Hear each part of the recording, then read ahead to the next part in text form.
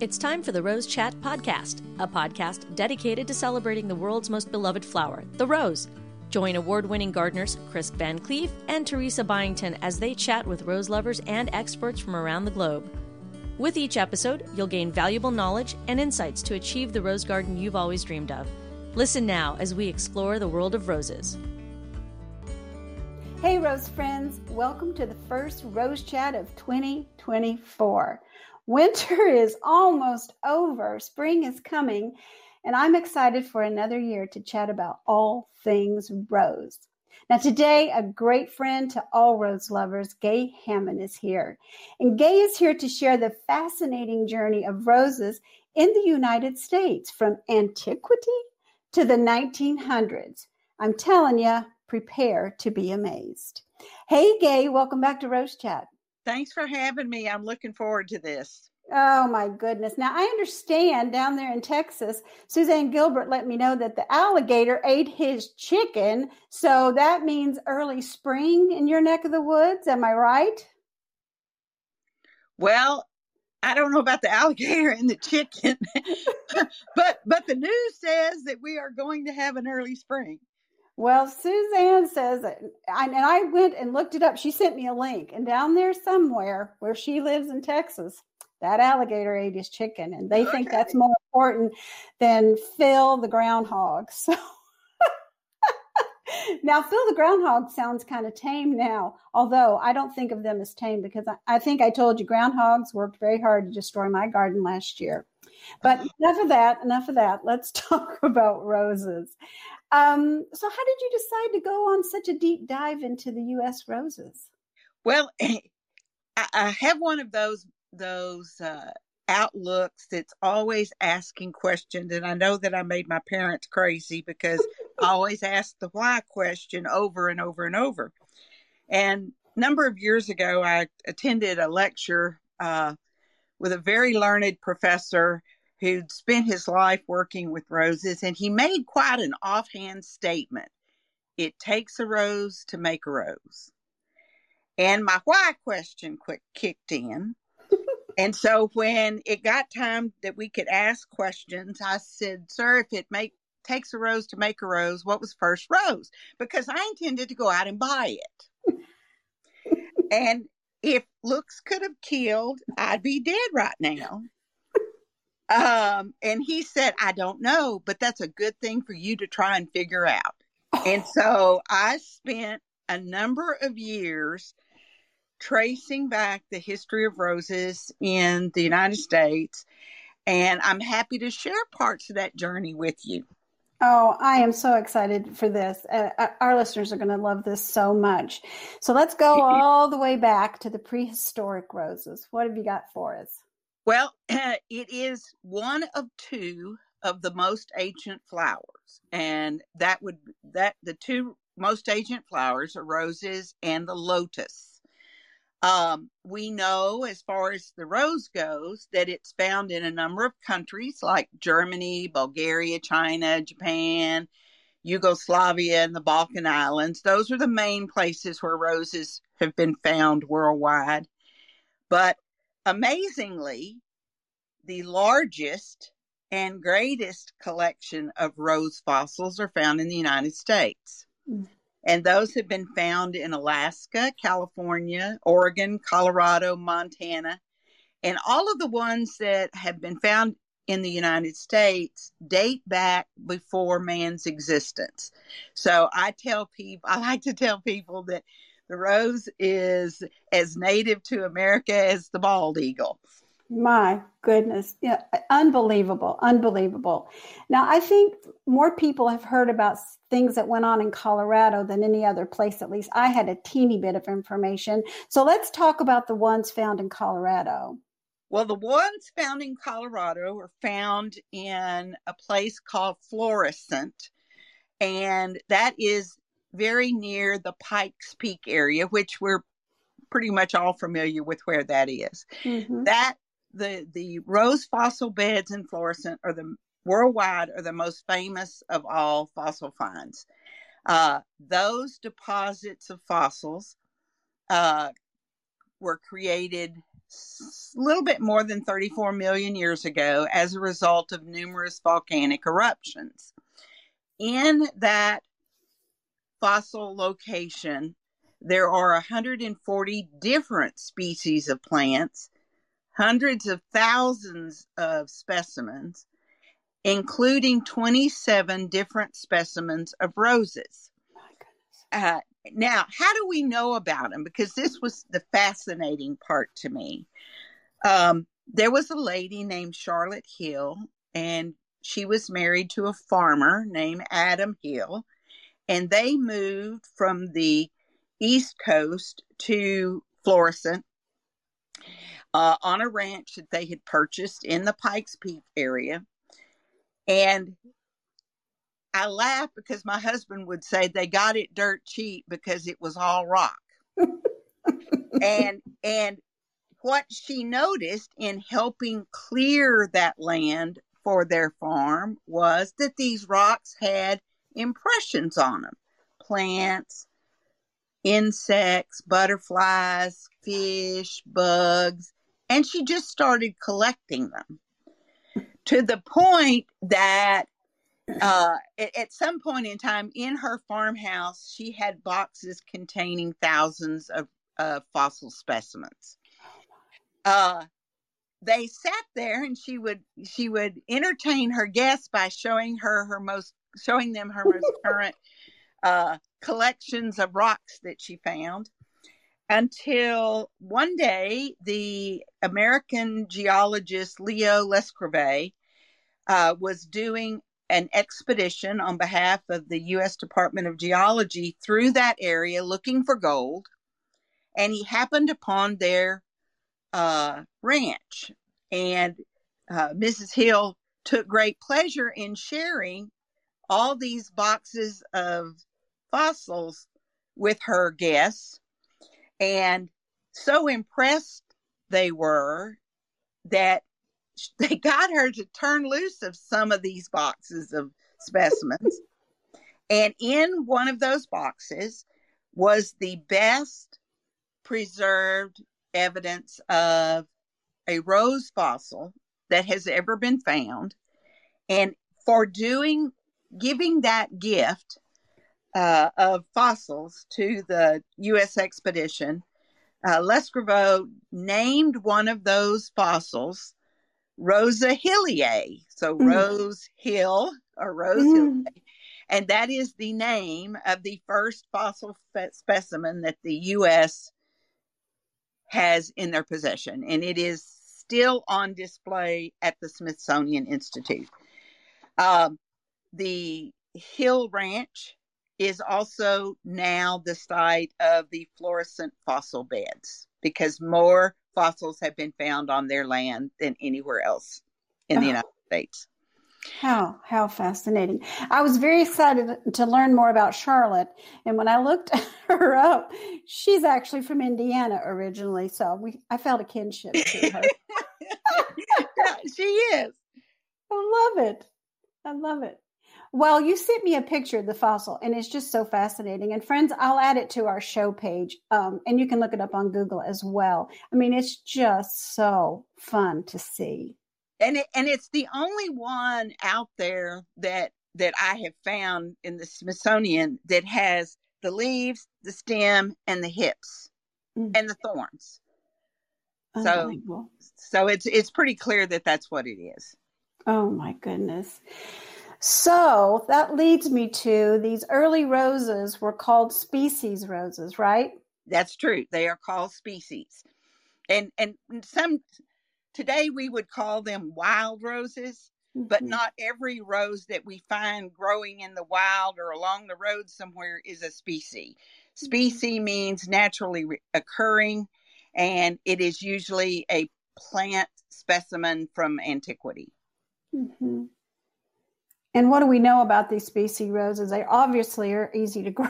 They would be sustainable in our culture today. They're tough as nails, let me tell you. And they'd have to be. You stop and think about it.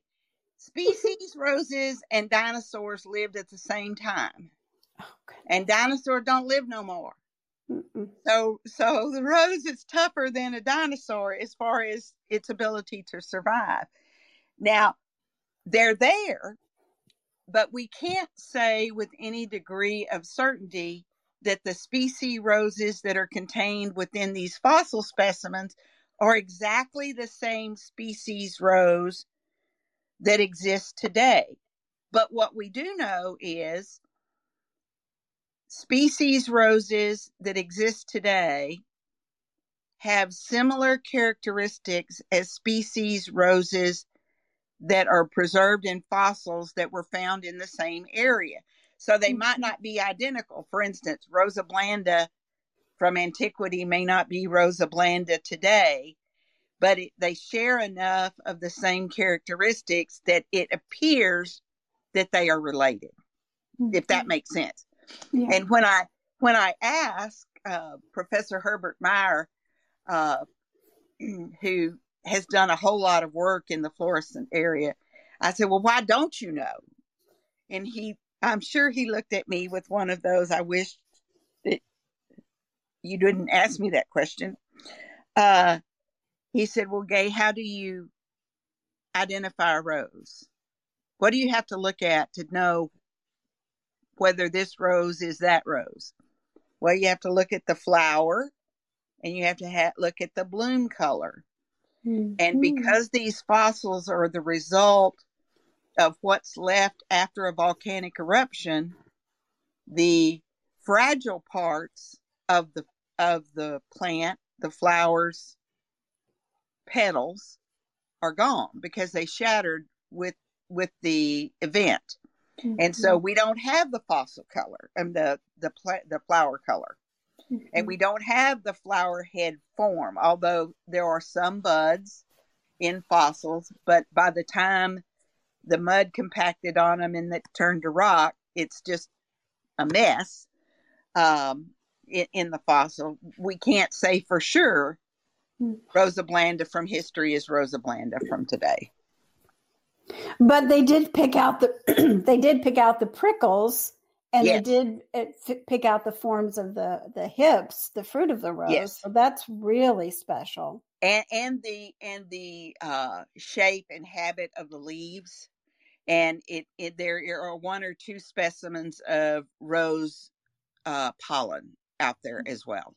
Wow, unbelievable. So for sure they're there, and that's the great thing, is that they lasted all this long periods of time and millions of years without the benefit of chemical sprays or treatments. Oh my goodness. How in the world? How in the world?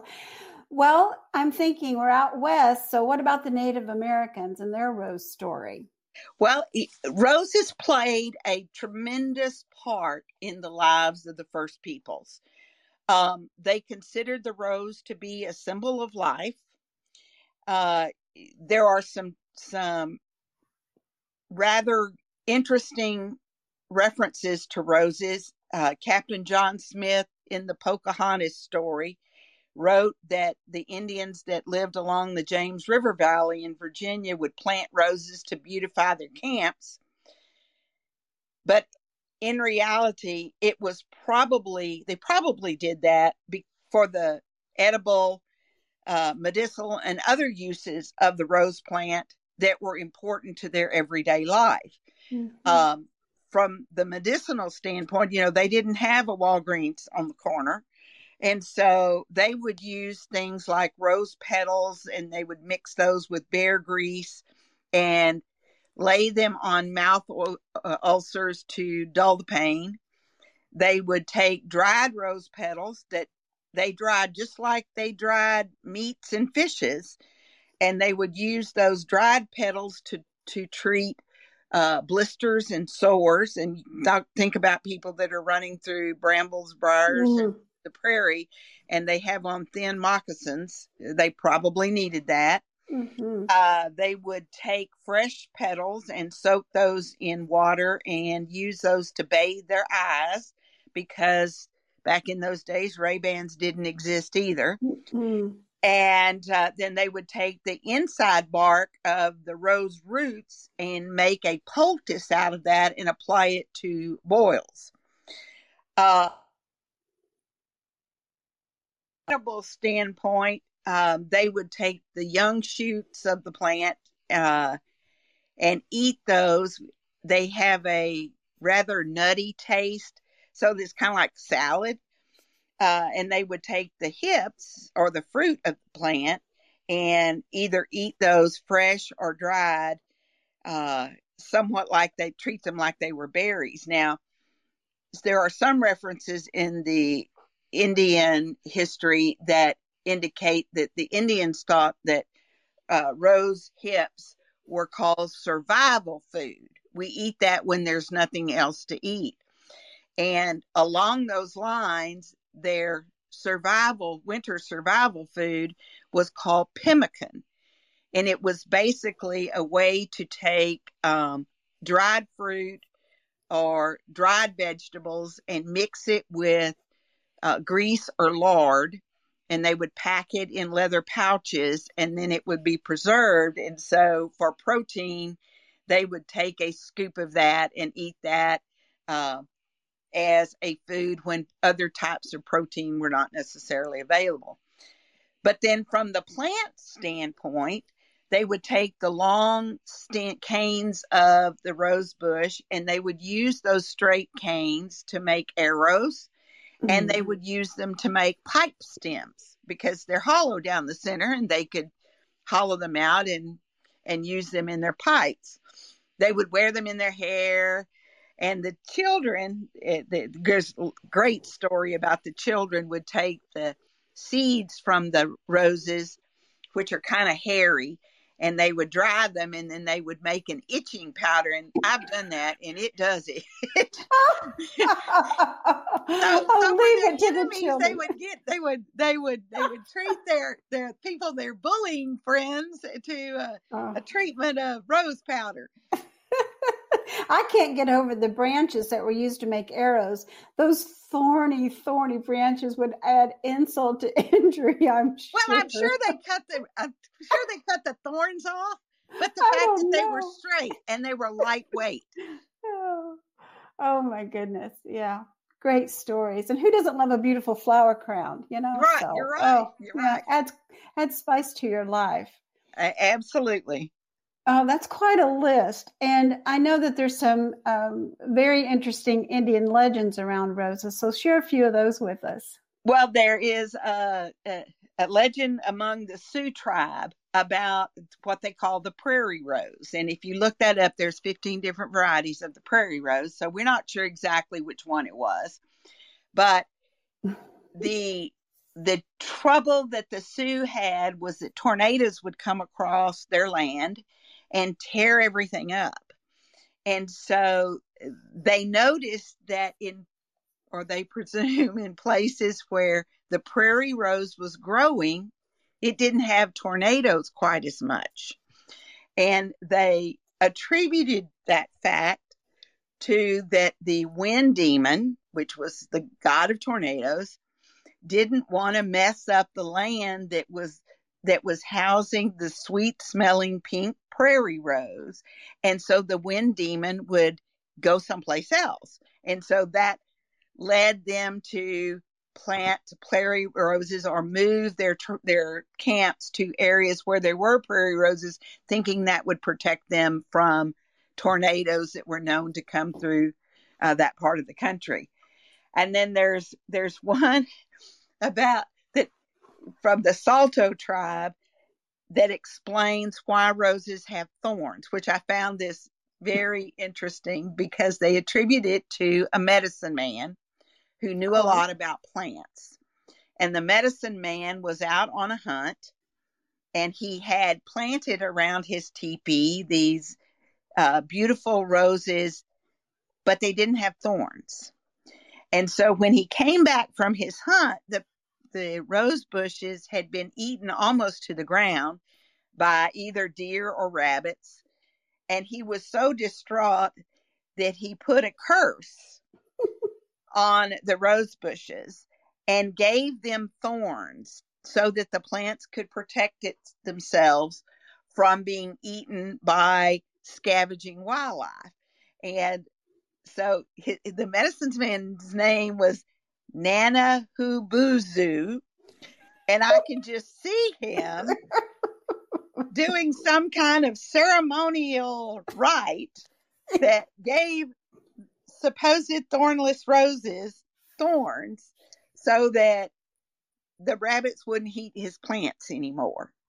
But you know that a plant must have made an impression on hundreds of different types of people, in that there are so many of these legends out there that all center around how roses affected life or food or sustenance in some way, that plant must be important. Well, just in general, in life, through the years, I've just noticed that even people who are non-gardeners, everyone knows what a rose is. Yep. They may not know what a larkspur is, or they may not know what a zinnia is, but everyone knows what a rose is. It's just phenomenal. Yep. Okay, let's head to the early explorers and the roses. Well, there are a number of references, and this part of it of my research project took a long time. I've been able to track since the 1400s references to the early explorers and roses and their impressions. Because back, from the 1400s to the 1800s, people wrote everything down. Mm-hmm. And it was amazing to me, things that I look and read today, that somebody thought to write that down. And share that with you. Probably the most famous of all these references deals with Christopher Columbus, and the question as to whether, if he had not found a branch of what is presumed to be Rosa canina floating in the ocean, America probably would have never been found. But he wrote in his journal, "We saw a little branch of dog roses. It's hard to estimate the significance of this fragment of wild plant to the senses of men, having been so long upon a sea that they thought they would never land alive." He thought to write that down. Civilization, the sweet significance of this fragment. Civilization. It's just amazing. From 1492, the early Pilgrims, the governor of the Plymouth colony, wrote in his journals that in 1602, we saw a disinhabited island. So we saw a vacant island, and we called it Martha's Vineyard. Now, I thought the Kennedy family named Martha's Vineyard. So when I found that, I was kind of shocked. He says, "We went ashore and found it full of woods, vines, gooseberry bushes, and eglantines." Well, eglantine is a species rose from Europe. And so his stepping on this vacant island, and he writes he found roses. Mm-hmm. It was important enough to write about. My son lives in New England. I can't wait to chat with him about this. Then in the late 1640, almost 1640, we have an English explorer, John Joslin, who is traveling across from east to west, writing about what he saw in the landscape. And he writes that he saw pleasant flowers, hollyhock, English roses. Now, those were not the David Austin roses. And eglantines. And he writes hedges and hedges of eglantines. 200 years later, John Fremont, who led a expedition through the West, similar recording. Everywhere the roses met, and reminds us of cultivated gardens and civilization in Europe. And he says the rose is the most beautiful of all of the prairie flowers.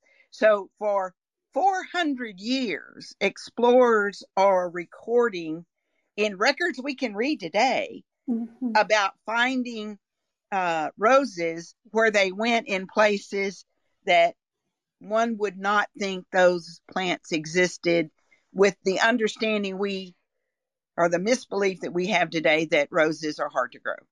Clearly, they're not hard to grow. Well, and it's also, forget them. Yep. It's also so neat to me of the way they pinned the words. It's like the good captain had a poet's heart and a love for roses because it was special. And I wanted to go back a minute and speak to the John Jocelyn quote, because he was an Englishman, and I've done some research on the English cottage gardens, and it seems that eglantine roses, which were also called sweetbriars, were in just about every cottage garden. And now they did use them medicinally and all of those things, but one of the things I found out that their high value for the rose was also for fencing. They were very thorny, and the canes made quite a barrier between them and those that would do them evil. So whether it be man or beast. And so when we know whenever people moved, they took their plants with them. So they got moved around. They did. And clearly they got moved around the world. Mm-hmm. They sure did. So now we're going to go into the era where they start getting names. So tell us about that. Well, the whole point of this research was for me to find out what the first rose was. and about a year and a half into it, I learned that, we will never really know the answer to that because roses didn't have names before the 1700s. People that found them would either call them a name that they were used to seeing, like eglantine in Europe, mm-hmm. or they would give them a name that was descriptive of where they were found. For instance, the woods rose, or the prairie rose, or the pasture rose, or the wild rose, or the red rose. But no botanical name that you could take down to the local plant nursery and say, can I get this? And so it wasn't until the 1700s and the work of Carl Linnaeus, who is the father of botany, that Linnaeus decided, wait a minute, we need to give plants botanical names so they can be distinguished from one another. And so before the 1700s, you just had descriptive names and not actual botanical names that we know plants by today. Mm-hmm. I bet there were lots and lots and lots of prairie roses. Oh, like 18. and some roses some of the species roses have up to 20 different names because that species rose was in lots of places, and wherever it was, the people local to the place would give it a descriptive name. And so, for instance, I think it's Rosa Blanda is the one with all the names, but you can just read the list of all the names that it's been called depending on the regions of the country where it was grown. That makes me think of the Barbara Pastor rose. That is one of my favorite stories anyway. I think she was dressed up in Hills and when she went to the pasture to pick the rose. So, yep. and I'm so glad that she did, because the next year she went down the same road and that pasture had been plowed. Oh. So we got a beautiful rose, the Barbara Pastor rose. Oh, gosh. Well, botanical names, even botanical names can get confusing. Just ask a gardener who's trying to decide if she has a geranium or a pelargonium. Roses fall into that same issue. Yeah, it gets a little confusing, but the intent is good and we have a lot more information for sure. So how many U.S. roses are there? Well, that is open to discussion, and it has been a discussion that has been going on for almost 500 years. Science agrees that Rosa is the hardest of all plant groups to identify because there are some species that are so similar that they could be independent species or they could be mutations of the same species. So there's lots of disagreement. the numbers run anywhere from 14, which is what Linnaeus opined was the number for the U.S., all the way to 4,266, which is clearly, we don't have that many rose bushes in the United States. But there were two great scientists, Francois Crépin and Serena Watson, who spent their life trying to answer what they call the species problem in the United States. And they agreed that 9 roses were likely the natives to the United States. Their co-workers said, no, it's probably closer to 30. But even the co-workers agreed that there are 10 that are found nowhere else but the United States. Mm-hmm. So somewhere around 9, 10, maybe 13, 14 is the number that were native to America and nowhere else. Okay, it's that nowhere else. That's where I'm landing, because if it takes a rose to make a rose, how did it get in the U.S.? Well, that was my next question.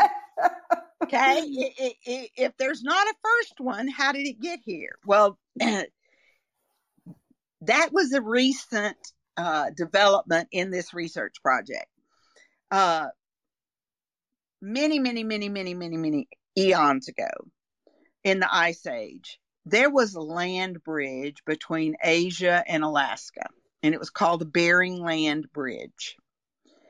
And science agrees that there were travel between Asia to the North American continent through that land bridge until, through volcanic eruptions or other types of natural disasters, that land bridge separated and water took its place.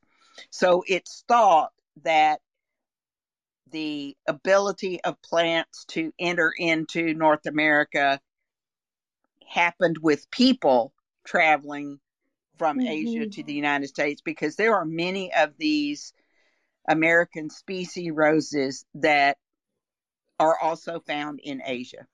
Mm-hmm. Well, that plays into a story of something that happened to me and Greg one time. We were traveling in Tennessee and we saw a sign that made us very interested. So we made an impromptu stop in the middle of Tennessee to see a little museum that was built around an active prehistoric archaeological dig. And at that time, their claim to fame was having found evidence, and they had lots of fossils. They had found, this was pretty big, but they had evidence of a red panda, which until this find was known to be native only to Burma and China. Mm-hmm. And here this cute little thing is in Middle Tennessee. Yep. And it is believed that roses had a similar travel from another continent into the United States. Mm-hmm. Well, let's talk about the early settlers and how they play into the roses story. Well, think about this, because I thought this was very humorous, and I wish I could have seen his face. William Penn, who was the governor of Pennsylvania, funded an expedition in the late 1600s back from Europe to the United States, and he wrote that he brought 18 rose bushes because he wanted to plant them into Pennsylvania when he arrived back into the United States, only to find when he got there were the pilgrims and the colonists already had gardens filled with roses, because back in those days, to immigrate from Europe into the United States, there was a mandatory list of things you had to bring. You had to bring certain bolts of denim. You had to bring certain pots and pans. You had to bring potato slips. You had to bring nails. You had to you couldn't get on the ship without enough survival material for every person in your group. And so people just didn't, buy another steamer trunk and put, their personal possessions in it, because there was so many things that they had to bring, and they were limited to how much they could bring. So having luxuries like a Rose it just didn't happen. And so you look back and say, well, how did they get them here? Well, the way they got them here was pretty ingenious. They would take those potatoes that they had to bring anyway, and they would cut a slit in the potato, and they would stick a cutting for the Rose. And then they killed two birds with one stone, because they had the Rose that they were rooting on the way over stuck in a potato. And there are people today that even still do that. They root their Rose cuttings inside of a potato. Don't you just love Rose people? And earlier, the earliest of the, I call it the immigrants gone native example, is from Samuel de Champlain in 1611. He writes that he was coming into the United States, and he's clearly coming from a northern route into North America through Canada. And he says, on October 16th, we arrived at Quebec, where I had repairs made to the ship and some rose bushes set out. Who would care that he put out some plants in the middle of nowhere? But he thought that was so important that he let the world know in his historical record that he was setting out rose bushes along the way. And we assume that the rose he put out is now called the Hudson Bay Rose. My goodness, don't you just love this? It's just the best. Just the best. Kindred spirits all. It is. People, it isn't just today that people love roses. Clearly, people in all the way back to the 1500s loved roses. And that love has never waned. So I think it's just fantastic. It's just a fantastic example of how a plant has impacted human life. Mm-hmm. Absolutely. My goodness. Well, if they were damask roses, they weren't about to leave that scent behind. That's true. That's true. And some of the names of these immigrants gone wild roses that would be recognizable to folks is the Cherokee rose. Its hips look like a huge cockleburr. Or the McCartney rose, or Rosa multiflora that's used so much in the rose industry as a rootstock, or the dog rose, which is what Columbus found. Those are all examples of the immigrants gone wild theory, where they're not native to America, they're native to Asia, but they got here, and they got here earlier than William Penn. Way to go, Rose. Oh my goodness. So, Gay, what are your thoughts on these ancient roses and their relevance today? Well, I've been growing roses for probably 30, 40 years. And there was a time when no one gave species roses a second thought. They were old, so why do we want them?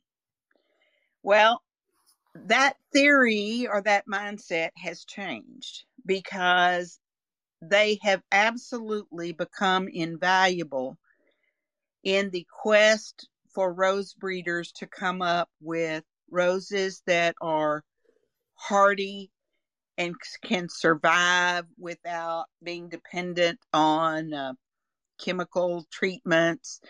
And some of the species roses are even showing or evidencing resistance to the dreaded rose rosette disease. And so not all species roses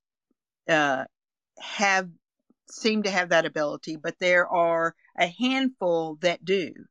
And so from that aspect, using a rose from antiquity to assist modern science to overcome or transfer whatever genetics is there in that ancient rose making it resistant to rose rosette, the ability to bring that into modern rose breeding will be tremendously important.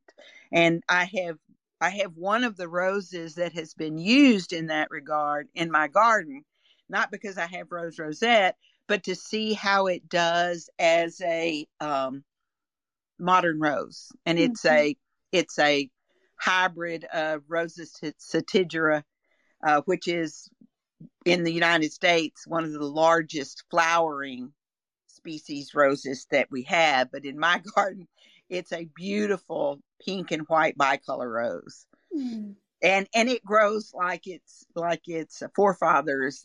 Just leave me alone and give me lots of room. Don't fuss with me. That's Well, right. that is just such wonderful news. We could probably do an entire chat on this subject about, the good that we're finding from something so ancient. So it makes me wonder how are the natives doing? We know the one in your garden is doing well, but I know that there's a lot of houses being built and there's lots of things changing in our world. So how are the native species doing? Well, for the most part, the ones that were native to the U.S., all but two seem to be doing okay. There are two that are on the cusp of becoming extinct. One is only found in Baja, Mexico, and Ensenada, California, and there is the only Arctic species rose is also on that list of roses that could become extinct simply because of where it grows, and it is a very tiny little rose, but outside those two, which are only found in the places where they're growing right now, they seem to be holding their own. And with the move for folks that want to have roses, if they live in an area where there is rose rosette, to have rose varieties that are not susceptible to that, we're seeing a lot of mail order traffic in the species roses. That's wonderful. That's so good. So good. So many people that are passionate about roses and they care about them. And I'm glad that people are taking that opportunity. So Gay, we're coming to the close of all of this. My goodness, my head is just brimming with information. So if I want to know more, where would you send me? Well, there is a fantastic book. And it's called Rosa, The Story of the Rose. And it's written by my friend Peter Kukelski. Mm-hmm. And that is probably the best example of how roses have impacted mankind all the way back from antiquity, because I've told him the story of the fossils, all the way up to today's modern time, and through art, through culture, through food, through music, through religious rites. It's a fantastic read. And so if anybody that's interested in history, this is not a coffee table book. It is a book of educational information and great photos. And I encourage anyone that is interested to avail themselves of that book, because in my opinion, it's the best write on the subject of the history of this plant that there is. My goodness. Well, Peter always does such quality work. So thank you for telling us all about that.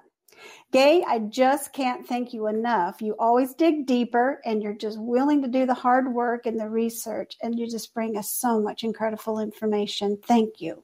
You're so welcome.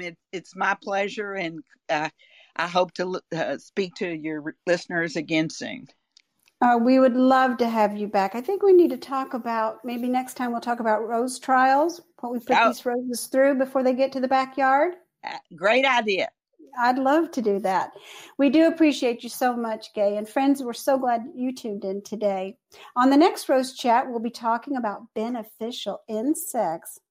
It's something I certainly want to know more about. So I hope you'll tune in for that. And until next time, friends, happy gardening. You've been listening to the Rose Chat podcast with Chris Van Cleve and Teresa Byington, expert rose gardeners who want to help you achieve the rose garden of your dreams. Don't miss an episode. Listen anytime on our website at rosechatpodcast.com or listen on the go via the Rose Chat app on iTunes and Stitcher Radio. Share this podcast with your social networks and join us on Facebook, Twitter, and Instagram by using the hashtag RoseChat. Join us next time for another edition of the Rose Chat podcast. The Rose Chat podcast is a production of the Rose Chat Media Group, Birmingham, Alabama.